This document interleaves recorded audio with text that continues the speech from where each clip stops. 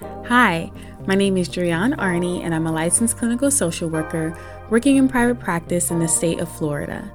Welcome to the Cultivative Conversation podcast, where I engage listeners in conversation about mental health related topics and use questions designed to assist with exploring themes of gratitude, nostalgia, sharing and learning, to normalize mental hygiene, and to invoke togetherness and intimacy through conversation.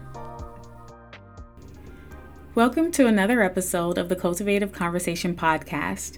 Today's #Cultivative Conversation question is as follows. How do you like to be comforted when you're upset? Some effective follow-up questions or things to explore include, what does it look like when you're upset? What about these methods do you find comforting? And how do you communicate your comfort to others?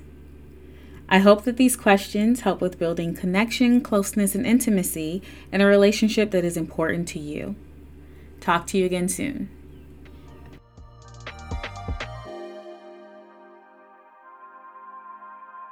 Thank you for joining me for this cultivative conversation. If you have not already, please subscribe to the Cultivative Conversation podcast and share this episode with a friend.